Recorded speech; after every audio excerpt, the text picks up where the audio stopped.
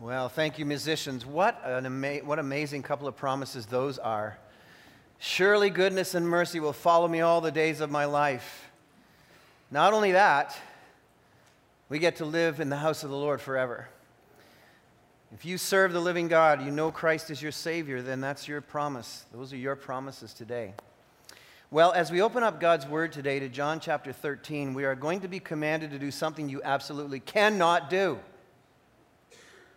Unless you know the Lord Jesus Christ as your personal Savior.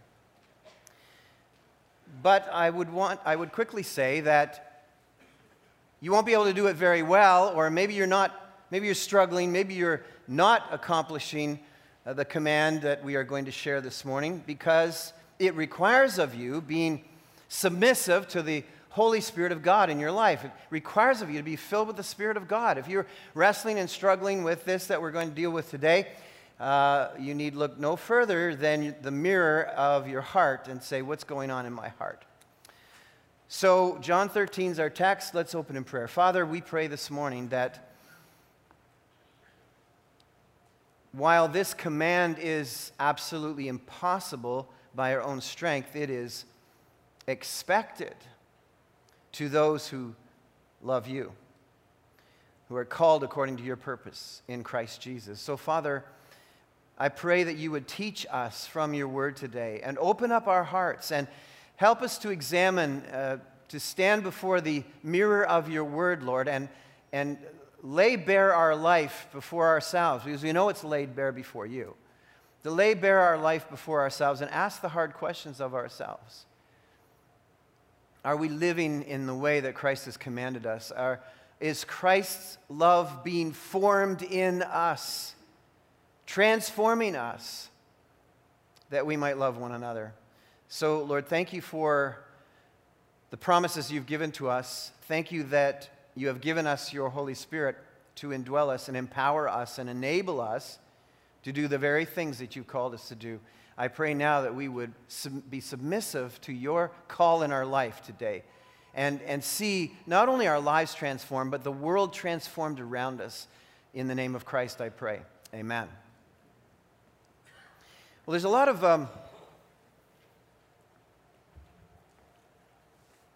of misinformation in our world today with respect to the doctrine of the love of God.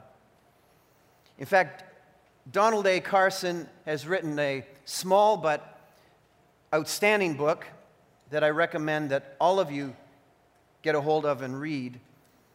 And he entitles it, The Difficult Doctrine of the Love of God. Now, most of us would look at that title and say, that's a very strange title, but there couldn't be a better description of the plight and struggle of the human of the follower of Christ than a title like The Difficult Doctrine of the Love of God. And I want to share with you this morning from John chapter 13, which is, of course, contextually, the last chapters of John are basically the last will and testament of Jesus before he left this earth, whereby he tells us, his disciples, how much he loves us. In fact, the whole section there is to describe the great love of God. And people have so abused the idea of the love of God in our culture. Regularly, people will excuse their behavior by saying, oh, it's fine. The God I know or I've heard of is a loving God, so it'll all be okay. And so the love of God has become sort of a subjective catch-all for God is permissive, God is okay with everything because God is loving, and he's a gooey God who loves and it'll be fine. And that, of course, is the description that has been around us for quite some time. But it would seem recently, with almost the stroke of a pen, the former term, God is love, has been replaced. God has been replaced with the word love. Now we live among a culture that has taken God out of the equation and has defined love as love is love, which is even further away from the real definition of love, but is designed, of course, to excuse anything, because it really doesn't mean anything other than what I'm saying by that is any expression that I decide is love, regardless of what anybody thinks, and in particular, regardless of what God thinks. Now let's understand one thing from the get-go. Love was invented by God. Not by people, not by humans, not by how we interact with each other. The definition that the Bible gives us is God is love. If we're going to understand how to define love, we have to understand that God is love, and we have to understand and define and identify love on the basis of who God is and how He loves us. That's why Jesus, when He was giving His farewell discourse to His disciples, said, here's what I'm going to tell you. I want to tell you this. I'm giving you a new command, that you are to love one another. And then He puts boundaries on it, or identifies it, or makes certain that we all know what that means by saying, just as I have loved you, so you love one another. In other words, you can't know or demonstrate or activate in your life love unless you actually understand what love really means on the basis of how Jesus identifies love, on the basis of who Jesus is. So as we launch into this text this morning in John 13, within this love is love culture, the doctrine of the love of God has become a subjective catch-all for whoever it wants God to be. I was horrified not long ago to read on Facebook a post that was put on by an evangelical pastor, and it was one line: what if love is love? And I just about lost it when I read that. How can you be an evangelical pastor and write that? What if love is love? Jesus has defined it very clearly for us here, and talks and commands us to love one another, which, by the way, is also a favored verse of those who want to subjectively choose willy-nilly love however they want. Well, we're called to love one another. Yes, but it's absolutely put within the parameters of as I have loved you. So within this present context that we're looking at today, it's really acutely necessary to biblically define the love of God in order to fully understand the qualifier that Jesus has placed on loving one another, as I have loved you. For certain, I can tell you that love is not necessarily love, at least as God represents it. So what I'm going to do today is I'm going to launch towards this new command that's later on in chapter 13 by reading a section on Jesus washing the disciples' feet. And then I want to pretty much center the sermon this morning on John 13, 31 to 38. That's where we're going to land this morning. But let's read God's word together. It was just before the Passover feast. Jesus knew that the time had come for him to leave this world and go to the Father. Having loved his own who were in the world, he now showed them the full extent of his love, or loved them to the very last, or loved them to the extreme, the max, which, by the way, is not the foot washing.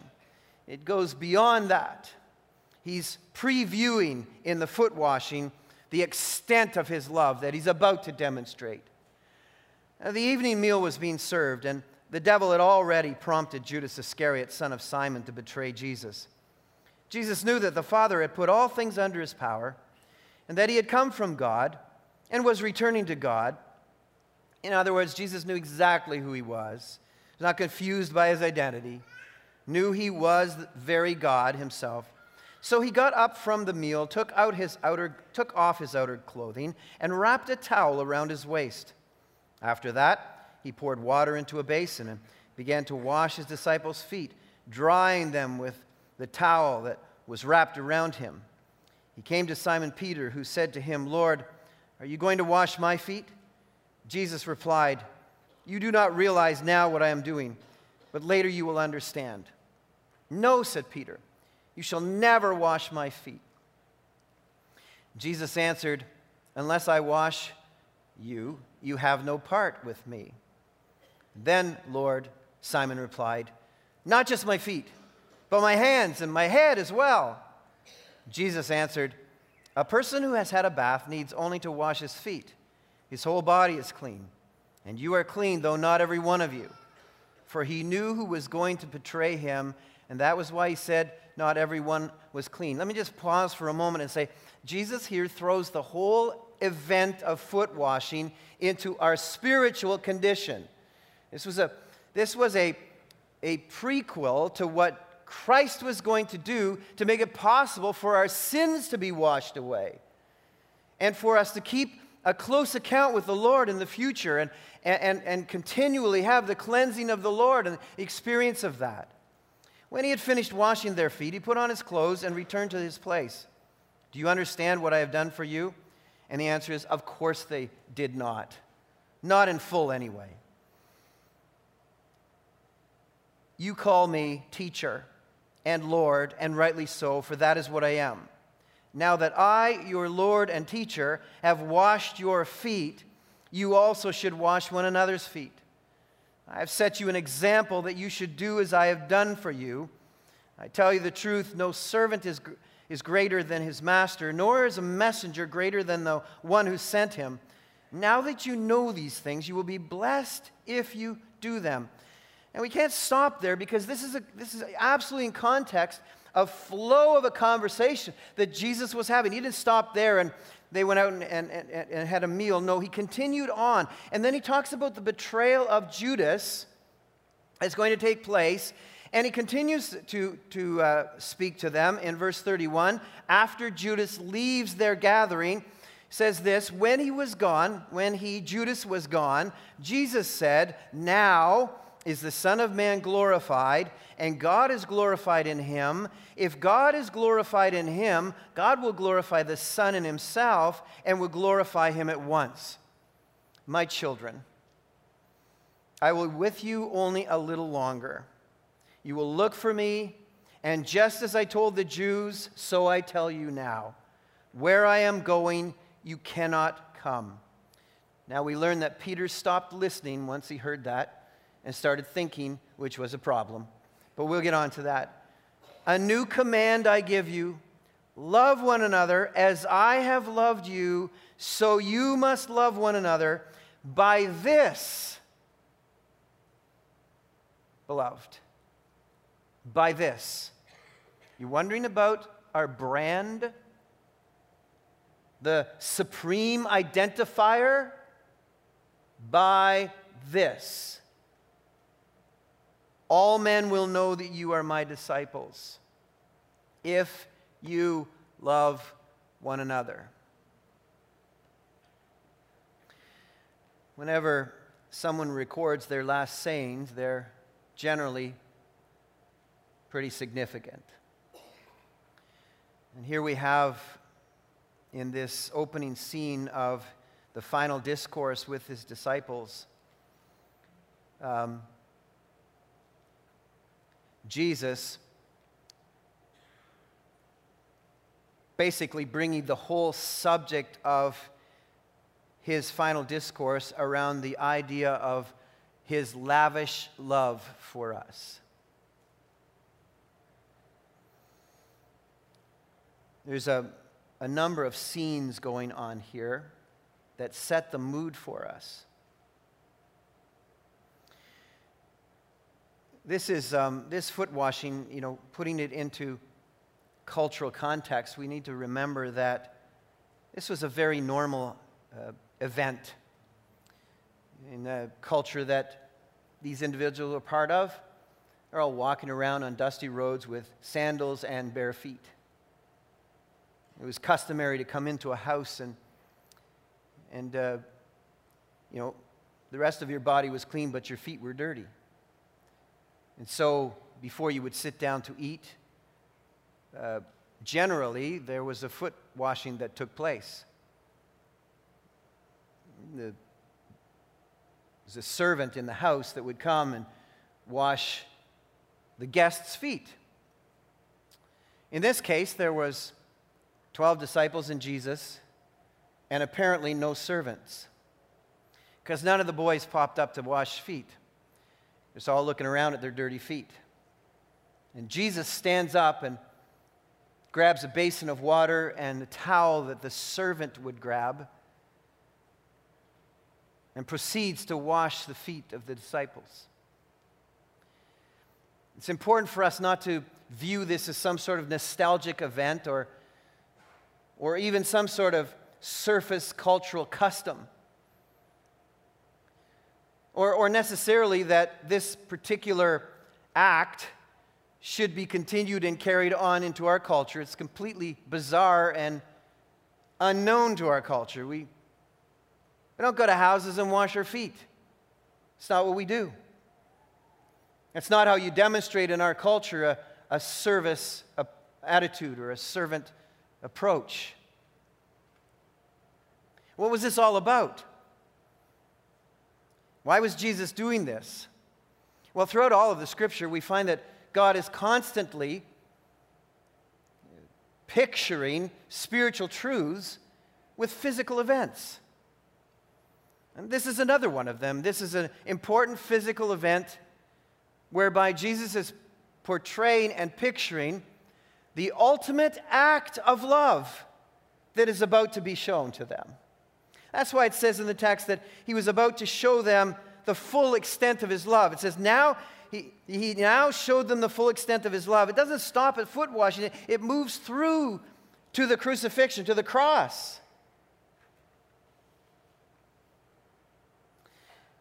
We need to understand that it says here the time had come. Jesus knew that it was his time to give his life for you and me and them. We learned that some months ago when we happened to preach on the text in John 12. In John 12:23, it says Jesus knew that the hour has come for the Son of Man to be glorified. How did he know? We discovered in the text there that Gentiles started to come to Jesus and ask him about this message of salvation. That was the redemptive clock, a redemptive alarm clock for Jesus. That had been established in heaven before the foundation of the world.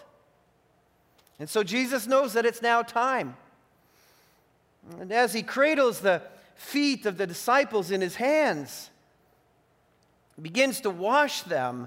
This is not the usual moment of washing that went on as a routine, but rather this was a highly charged emotional moment of intense love that was being unfolded for the disciples, beginning with this act of submission and servanthood, where Jesus takes on the menial task of washing the feet of the disciples to teach them a powerful message.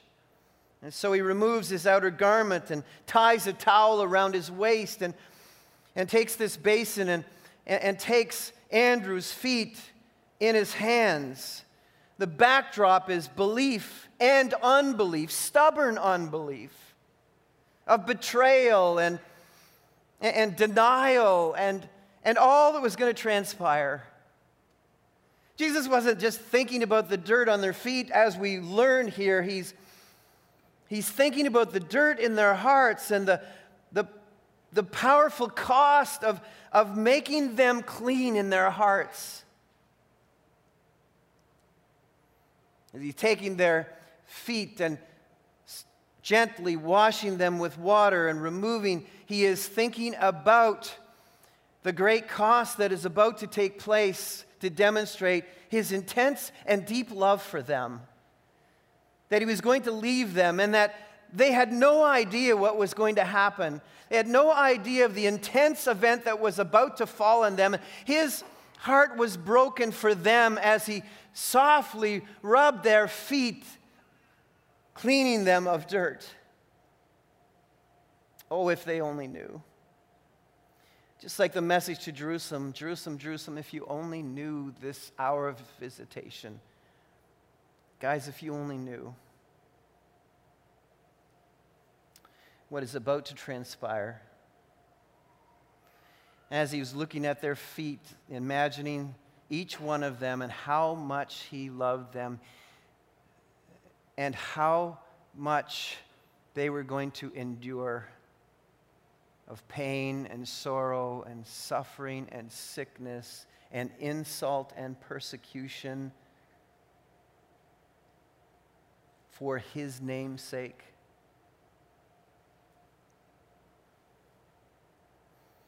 This wasn't about the mundane of washing dusty feet. Oh, what a servant Jesus is. No. This is the Lord of glory and salvation and creation, their creator, your creator and mine, holding our feet and washing them.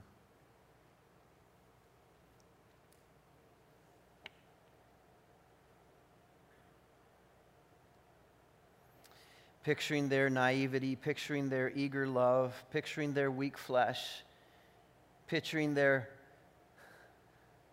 cut and run in a few hours away from him. Picturing their death.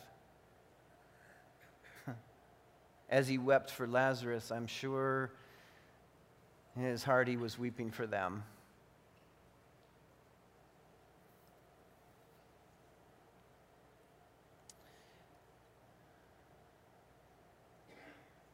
Simon Peter, if you only knew what I was really doing here. Mixture of grief and joy and sorrow and victory and gory and glory. I'm going to steal death away from you guys forever. And you don't get it right now. How much I'm willing to pay for that. It says in the text that he was troubled deeply in his heart.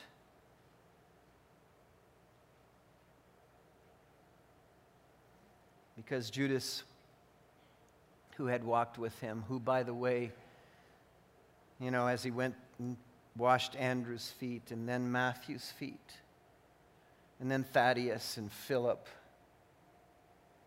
and then, yes, Judas, holding Judas' feet in his hands, washing them. The same loving care as all the others, saying, oh, Judas, how is it you are going to forfeit the love of Christ for a few pieces of silver? And as he was washing Judas' feet, he was washing the feet of so much of our world that would rather express their love of money than experience the love of Christ.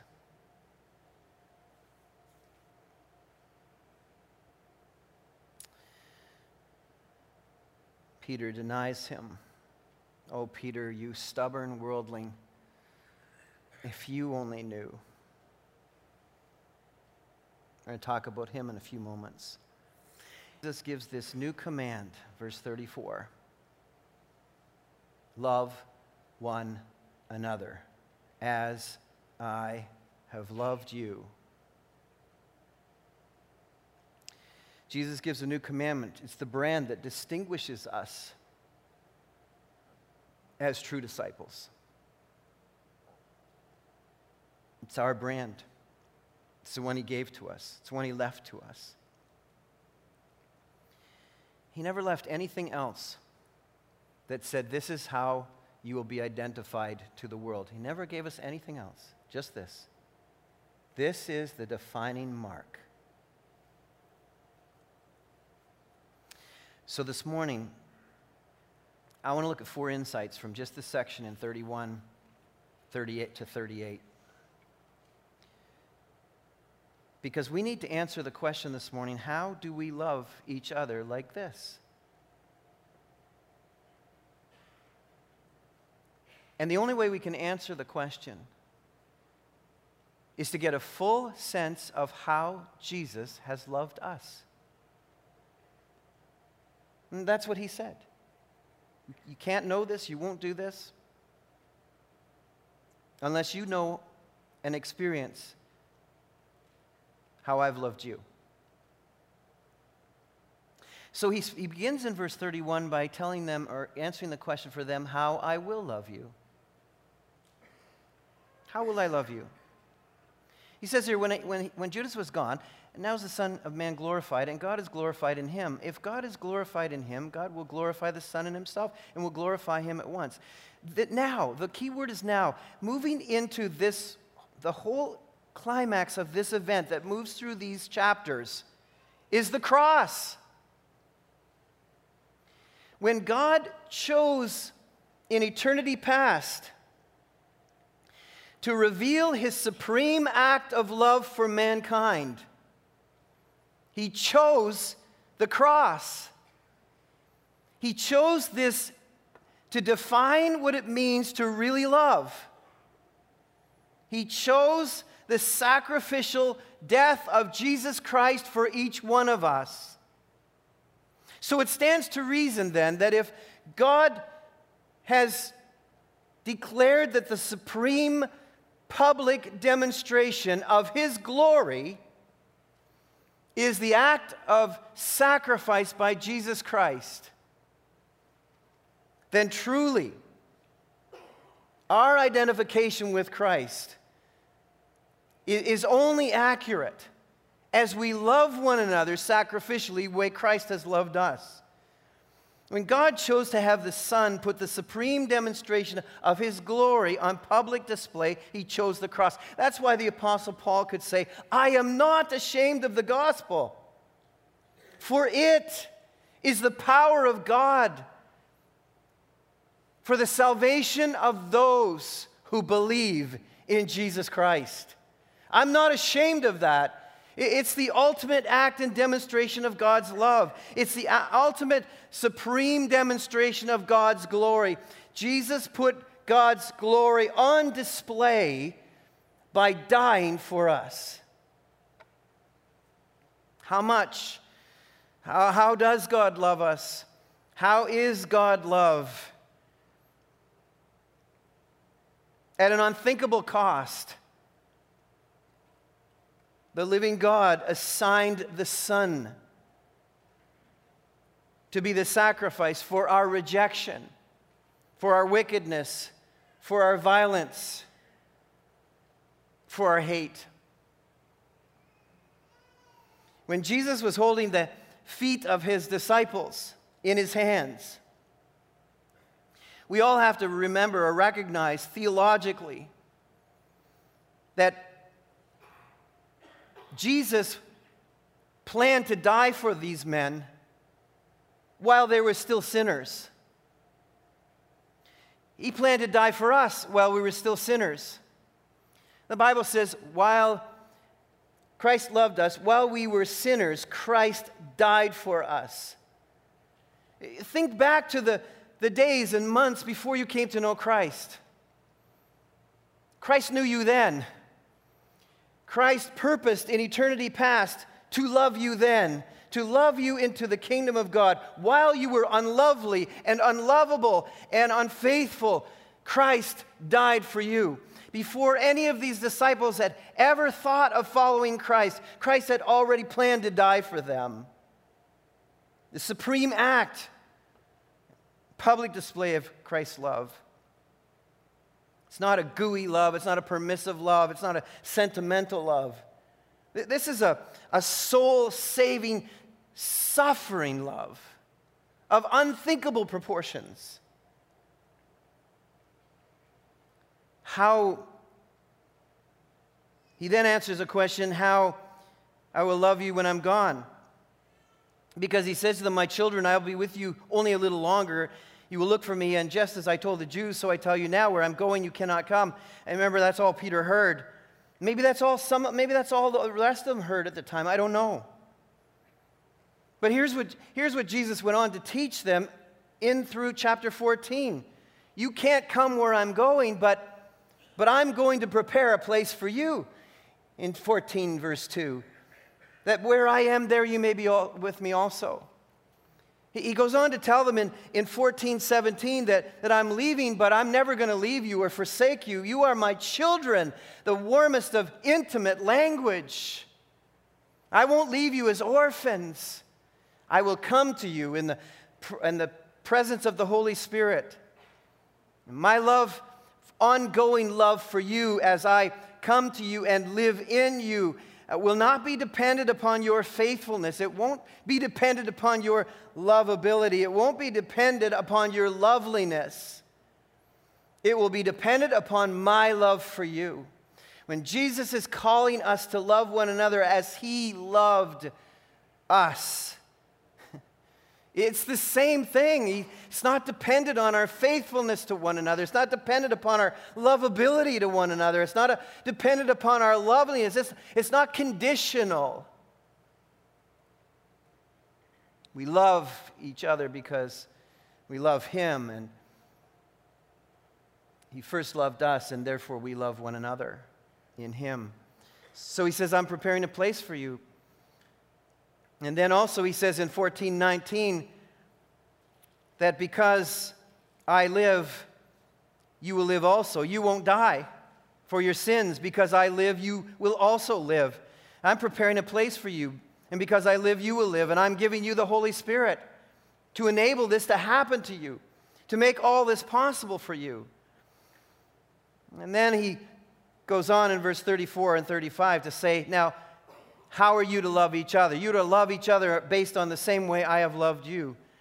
And until I come and get you, to take you to the place that I'm preparing for you, in the meantime, I'm assigning all of you to put my glory on public display.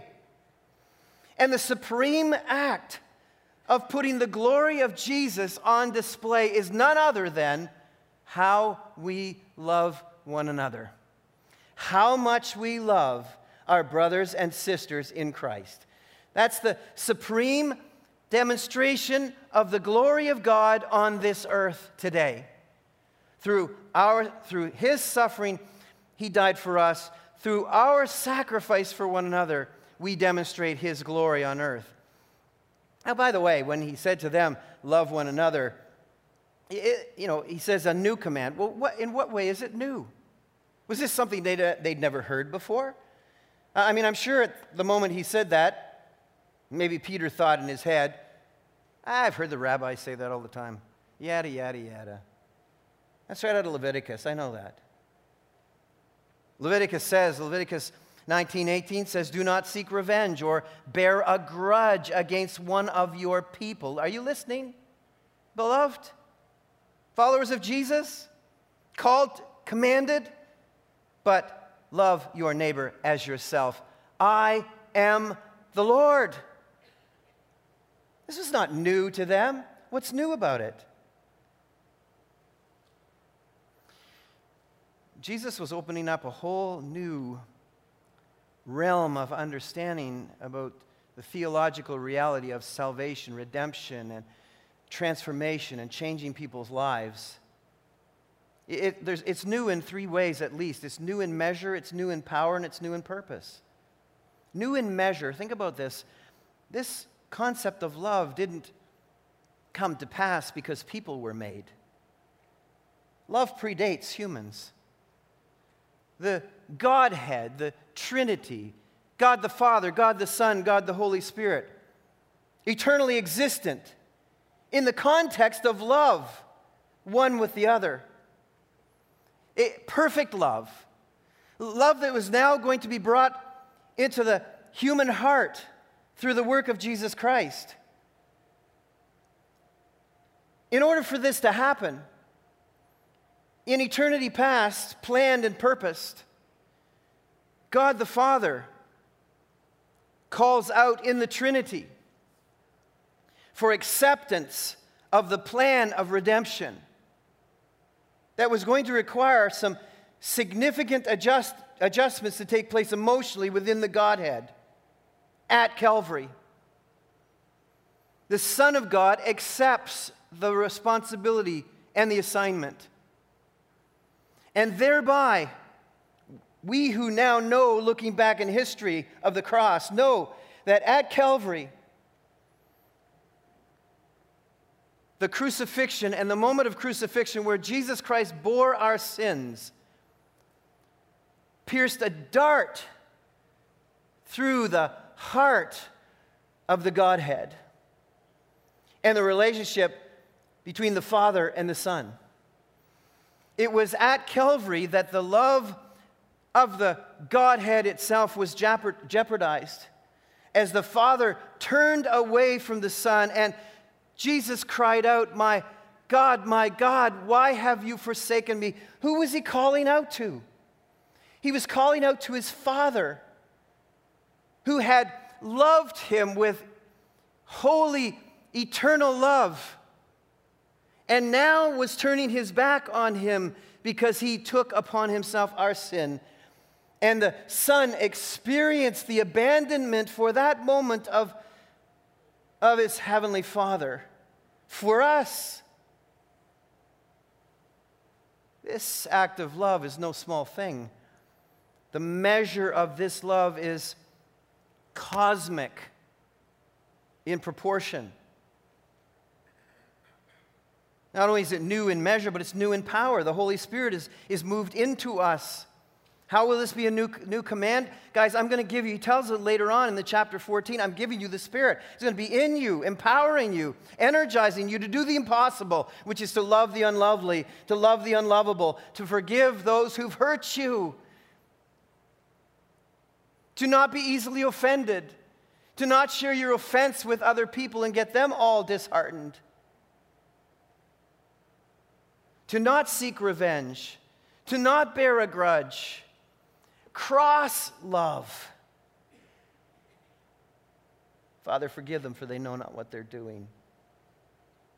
While we were yet sinners, Christ died for us.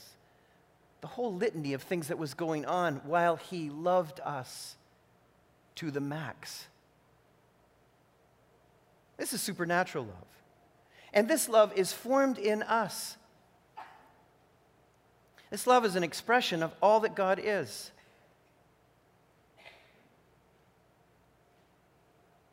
God's love includes his mercy, includes his compassion, includes his grace, includes his patience and forgiveness, includes his holiness, includes his wrath. All of it. You don't get to piecemeal things. When it says God is love and you subjectivize it, it loses all of its steam, it loses all of its meaning, it loses all of its identity for us. We embrace it all. All of God's love is forming in us, and that's the new purpose that has been given to us, new government in our lives, over our emotions. The principle of the kingdom of Christ is that those people in Jesus' kingdom really, really love each other. And it is palpable, it is noticed, it is longed for, people are jealous for it. That's what he's calling us to do here. Our brand, how we put God's glory on display. Husbands and wives and friends and brothers and sisters in churches. Christians wrangling and tangling with each other is the opposite. It dishonors God. It's the opposite of his glory. Not forgiving someone is the opposite of Jesus' glory. Being offended easily is the opposite of Jesus' glory. Seeking revenge is the opposite of Jesus' glory. Hurting each other, offending, insulting each other is the opposite of Jesus' glory. Not loving because you're not lovable today is the opposite of Jesus' glory. I'm regularly not very lovable. I'm thankful for God's people who love me anyway. I'm regularly not very lovely. In fact, that's probably not a description I'd ever use for myself. I'm glad that people love me anyway.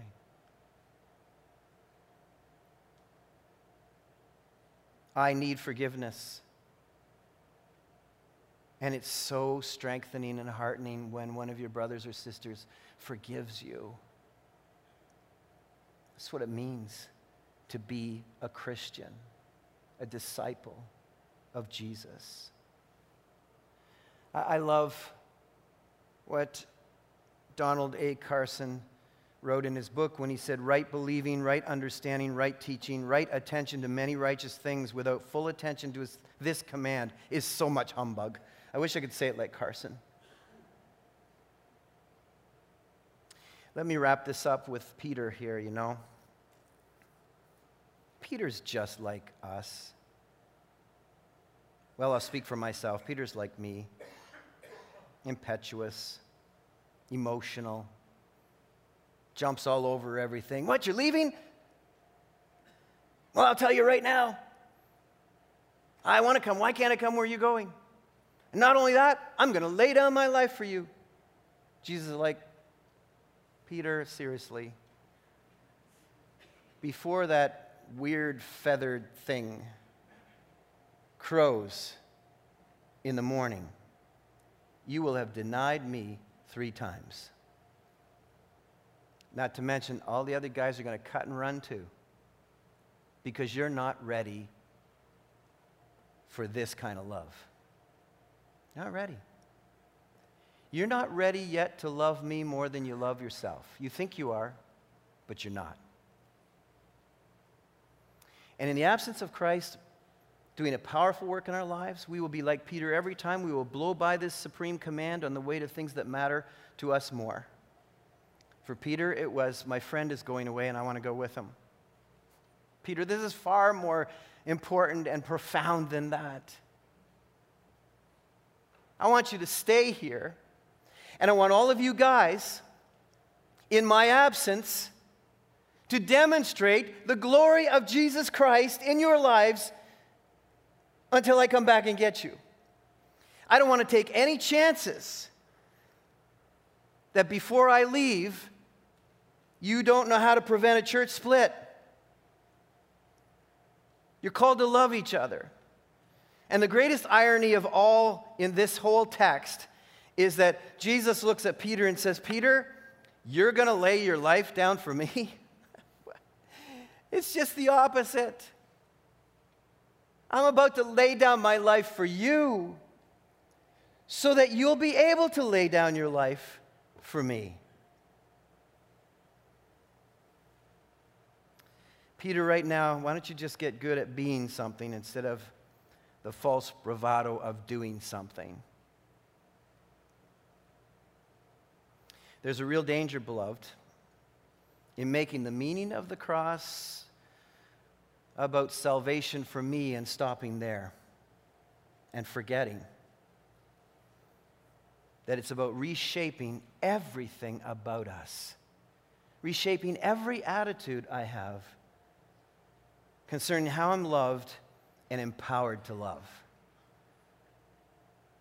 It doesn't make any sense at all to embrace the salvation of Jesus and miss out in the love of Jesus right now that enables you, empowers you to do the unnatural.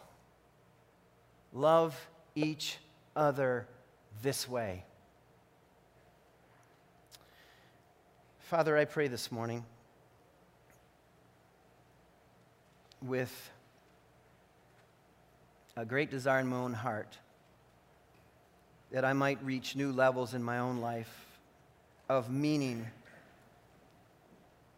in terms of enacting this kind of love for my brothers and sisters. Lord, you have made it abundantly clear to us that